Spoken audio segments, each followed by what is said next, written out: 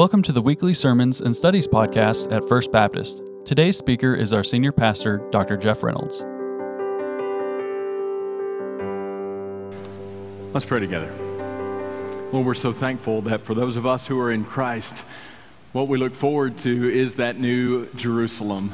Lord, when you create a new heavens and a new earth and you restore all things, and all things will be well. And we know that for those of us who are in Christ, we don't have to just think that might happen one day, but no, Lord, we can rest in the assurance that by your grace, you will accomplish all that you have promised to us. And so, Lord, with that great hope that stirs our souls, we turn now to your word to be challenged, Lord, to be refined, to be made more like Jesus. And we pray that that is exactly what will happen. So, Lord, through your word, by your Spirit, transform us by the renewing of our minds so that when we leave this experience, we leave different, more like Jesus. For it's in his precious and holy name that we pray. Amen. Well, what I'm about to say to you is going to sting just a little bit, but it's true. It stings for me too. But the truth that I have to communicate is that some of the meanest people I've ever known go to a church service every week. Now, some of the sweetest people I ever have known, in fact, the sweetest people I've ever known are a part of the church. But y'all are thinking of somebody right now, aren't you? Yeah, I mean, it's true. And I mean, they might have perfect attendance in Sunday school. They might be on a church committee. They might be deeply entrenched within the life of the church. I mean, we've got some preachers' kids in here. Y'all know. You know what I'm talking about. I've known some people who were preachers who were some of the meanest people I've ever known. And you say, well, how does that happen? Somebody that's got a ribbon on their lapel that's 15 feet long showing every class they've ever been to, every workbook they've ever completed. How could they be so mean? I'll tell you, here's an experiment you can do. You can ask servers, what is their least favorite shift to work all week long? Try it, seriously. Now, don't do it this afternoon, but if you know a server, ask them. In my experience, the answer has been always Sunday lunch. And I said, why? He said, because when the people show up dressed up, presumably just coming from church, they're some of the rudest people that we wait on all week, and they're cheap when they tip, if they tip. One woman pulled out a gospel tract and said, this was the tip somebody left me one time. And that's great. We want to share the gospel, but, let's get up there around 20% so that they can put food on the table at the house. You know what I mean? So why is it that people who go to church can include some of the sweetest people and some of the nastiest people the world's ever known? Well, I think there's a couple reasons. Number one, anybody can have a bad day. Amen. Anybody can have a bad day. I mean, you can have circumstances going on in your life, and life's just coming down on you, and you don't necessarily put your best foot forward in a social interaction. Has that ever happened to you? And I have. I've had to repent to God and apologize to people many times in my life. It just is what it is. And the thing is, for those of us who are in Christ, we're always battling with the flesh. Until we go to heaven, we're always going to battle with a flesh that wants to please itself. And so my flesh wants to please itself. Your flesh wants to please itself. And sometimes the flesh gets in the way. And when somebody, whoever that somebody may be, doesn't please us, we feel like we are fully capable of rectifying the situation by just going off a little bit. And as we talked about last week, that's not producing the righteousness of God. All it produces is regret. But there are times when we all are guilty of not putting our best foot forward. That can happen. You can have a bad day. But I'm talking about, what if this is a prolonged behavior? What if this is somebody over a period of a long time who's just nasty to other people? Well, I'll tell you what I believe the case is. They're lost. They say they know Jesus, but they don't. Jesus said, you know a tree by its fruit. So if the prolonged period of a lifetime or of a decade or of just a prolonged period produces fruit that is not in keeping with Jesus, then what does that tell us about what's going on? If I go, it's that time of year we like to visit orchards. And if I go to an orchard and say, point me to the apple trees, and I go to a bunch of trees that have peaches on them, what am I going to assume? Well, these aren't apple trees. No, they're apple trees. But there's peaches hanging from them. Yeah, but they're apple trees. No, they're not. It really doesn't matter how much you say because, frankly, talk is cheap. It can be, can it? So the challenge that we have is how does this happen? Well, we shouldn't be surprised. Jesus told us it would happen. He told a parable. This is not our text for today. We're going back to James chapter 1, page 1011 in the Pew Bible. We haven't left page 1011 in a while. We're going to be there for a few more minutes too. But in Matthew 13, he told a parable called the parable of the weeds. And he said a farmer went out and sowed wheat. But when it started coming up, there were weeds there. And the servants came over and said, "Did you not sow good seed?" And the farmer said, "Well, the enemy came in and sowed weeds among the wheat." And so the servant said, "Well, do you want us to go and gather the weeds and get rid of them?" And he said, No. In gathering the weeds, you may gather some of the wheat. Just let it all grow up together. And in the end, we'll separate it out. And Jesus tells this parable in some verses past, and then later in the chapter, his disciples get him alone and say, "Hey, explain that to us." And I want to read this passage. This is Matthew 13, 36 through 43. It says, "Then he left the crowds and went into the house, and his disciples came to him, saying, 'Explain to us the parable of the weeds of the field.' He answered, 'The one who sows the good seed is the Son of Man. The field is the world, and the good seed is the sons of the kingdom. The weeds are the sons of the evil one, and the enemy who sowed them is the devil. The harvest is the end of the age, and the reapers are angels. Just as the weeds are gathered and burned with fire, so will it be at the end of the age. The Son of Man will send his angels, and they will gather out of his kingdom all causes of sin and all lawbreakers, and throw them into the fiery furnace. In that place there will be weeping and gnashing of teeth. Then the righteous will shine like the sun in the kingdom of their Father.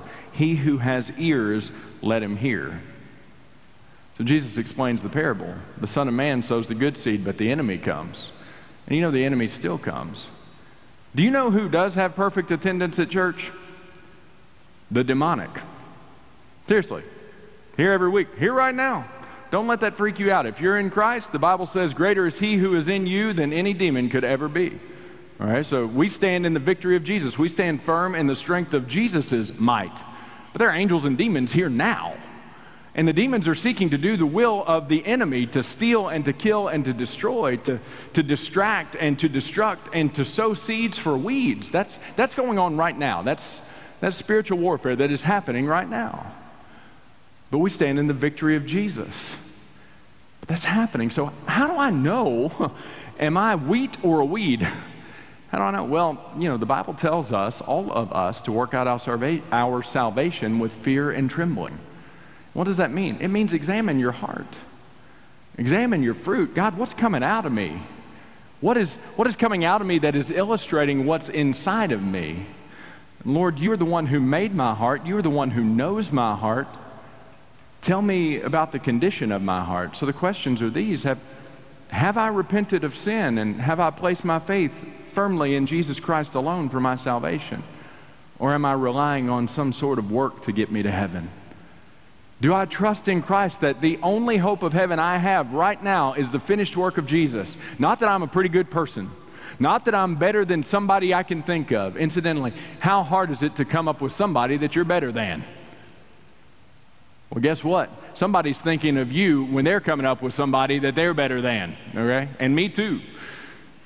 No, we all must rely fully and finally and completely upon the grace of God for our salvation. But let me tell you something. If that salvation has come to you, if God has given you His Holy Spirit, then that ought to make a difference in your life. And if it doesn't, I believe that's where the Bible is telling us, look within yourself.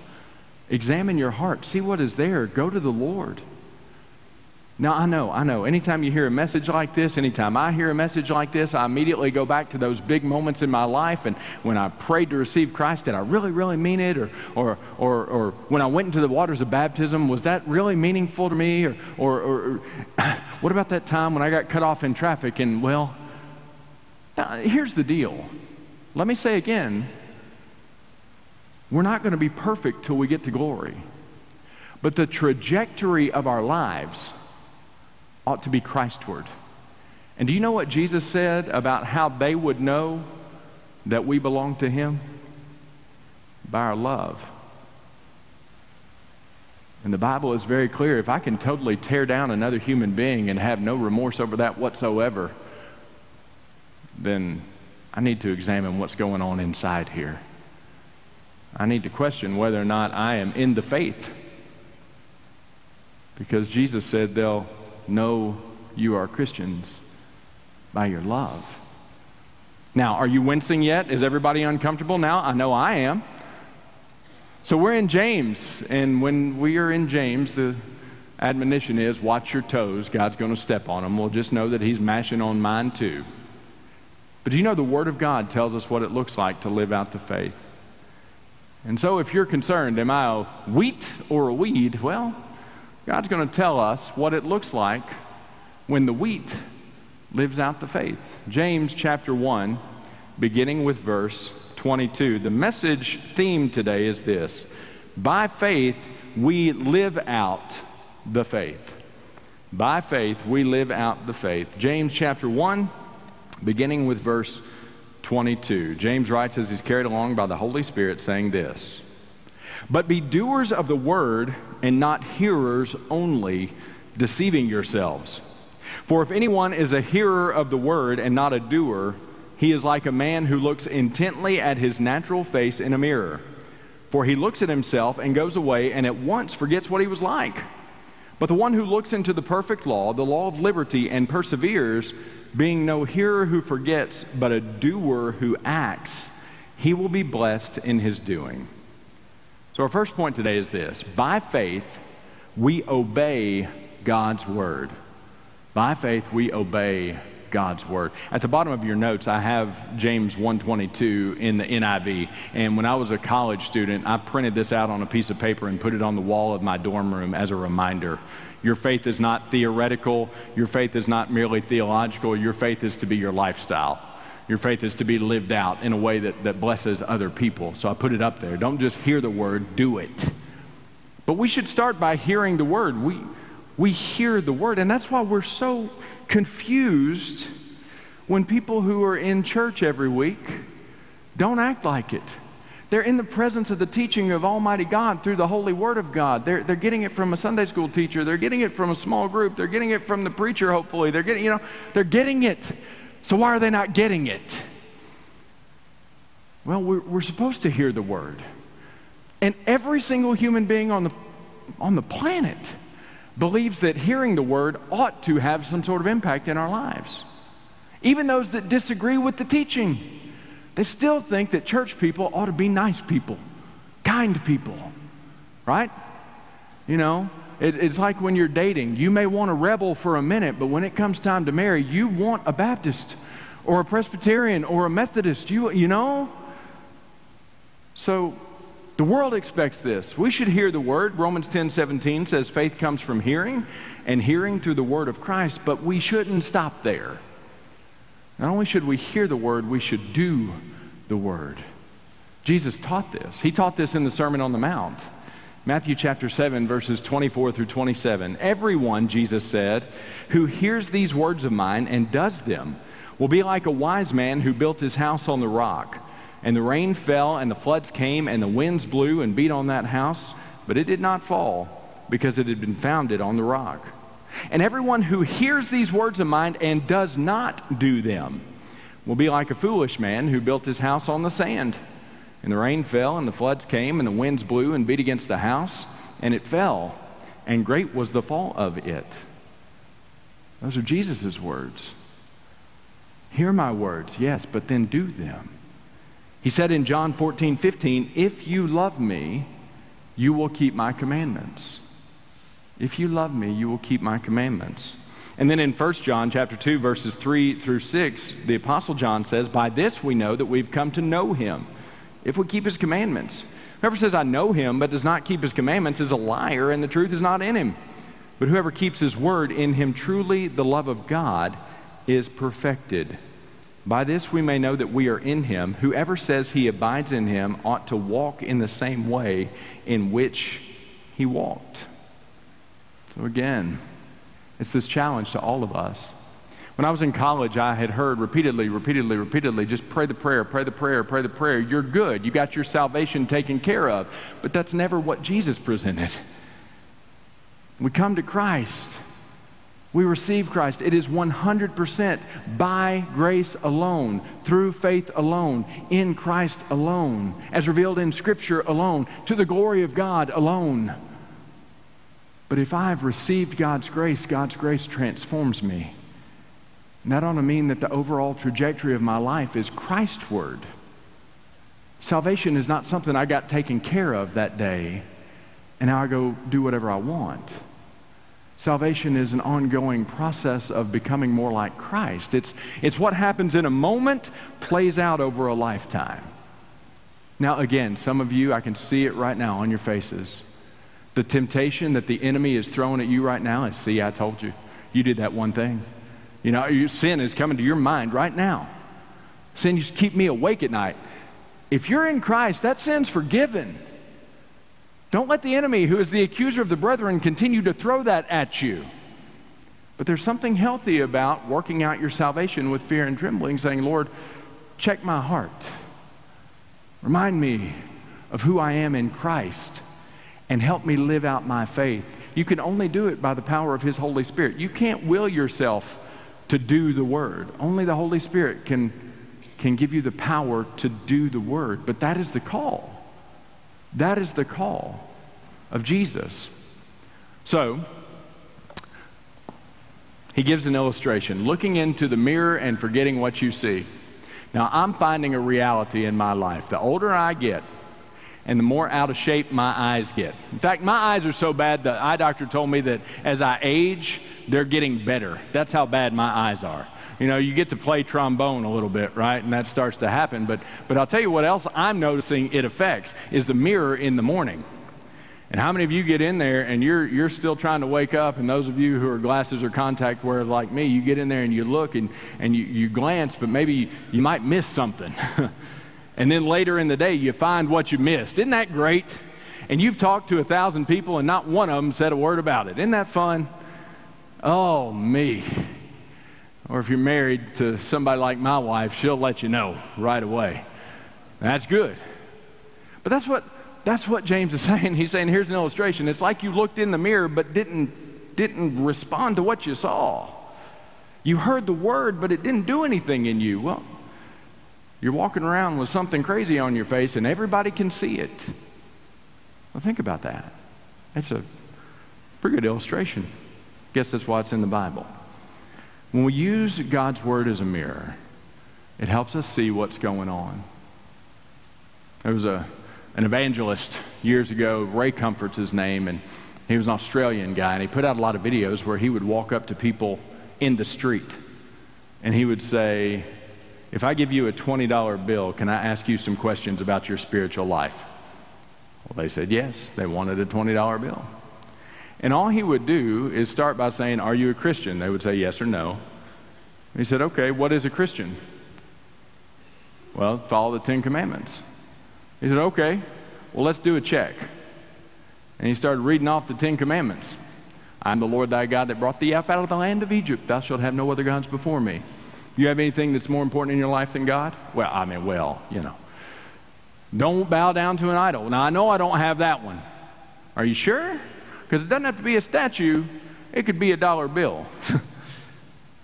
How about the Sabbath? You keeping that holy? Well, you know. What about honoring God's name, not taking it in vain? Well, you know, I'm pretty good at honoring your mother and father. How'd that go for you for the 18 years you were in their house? Well, you ever hated? Because that's what Jesus said murder was akin to. It was hatred.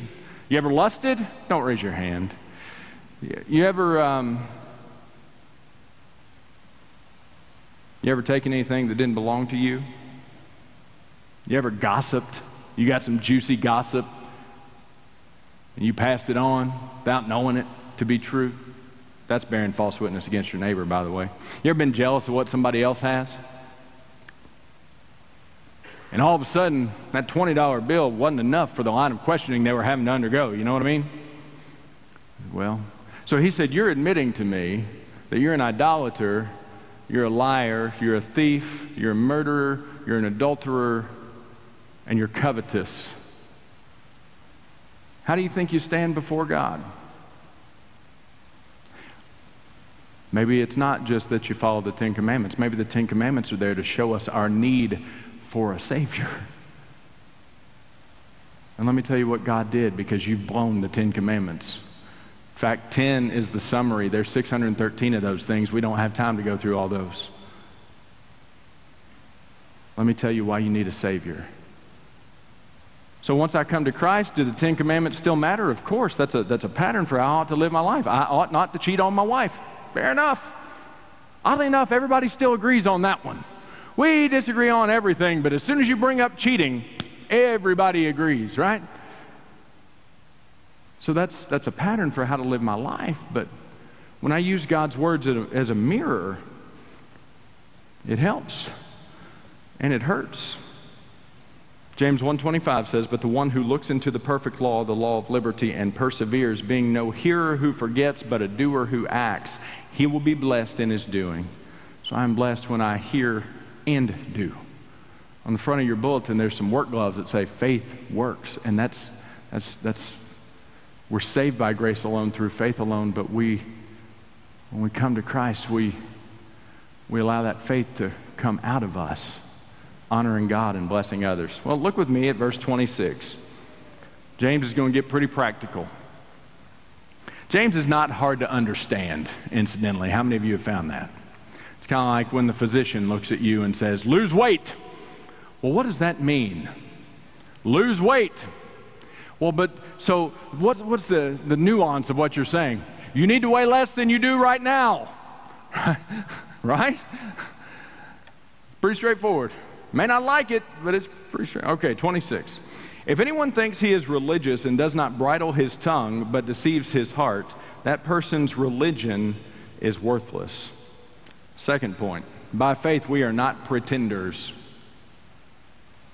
Faith, we are not pretenders. James uses the word religion in the context here to mean expressed faith. It is threskia, worship as expressed in ceremonial acts. So it's how faith comes out. Religion here, he's using that word, it's how your faith expresses itself. And he says, here's some evidence of a deceived heart. You have an unbridled tongue. Jesus said in Matthew 12:34 that the mouth speaks from that which fills the heart. I heard a story one time of a guy I used to go to church with. He was in leadership at an organization, and somebody else went to work for that organization and had a nice back and forth with that individual. And one of the other persons who was not on the same level as the leader, but was on the same level as their colleague there, said, "How do you know that guy?" And so, "Well, we used to go to church together." And the response was, "He goes to church?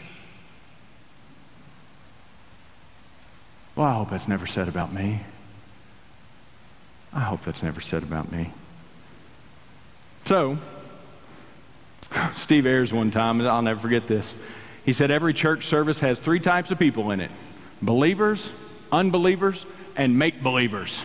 Which one are you? Now look at verse 27. "Religion that is pure and undefiled before God the Father is this: to visit orphans and widows in their affliction, and to keep oneself unstained from the world." Our third and final point. By faith, we are practitioners. First point, we obey God's word. Second point, we are not pretenders. Third point, we are practitioners.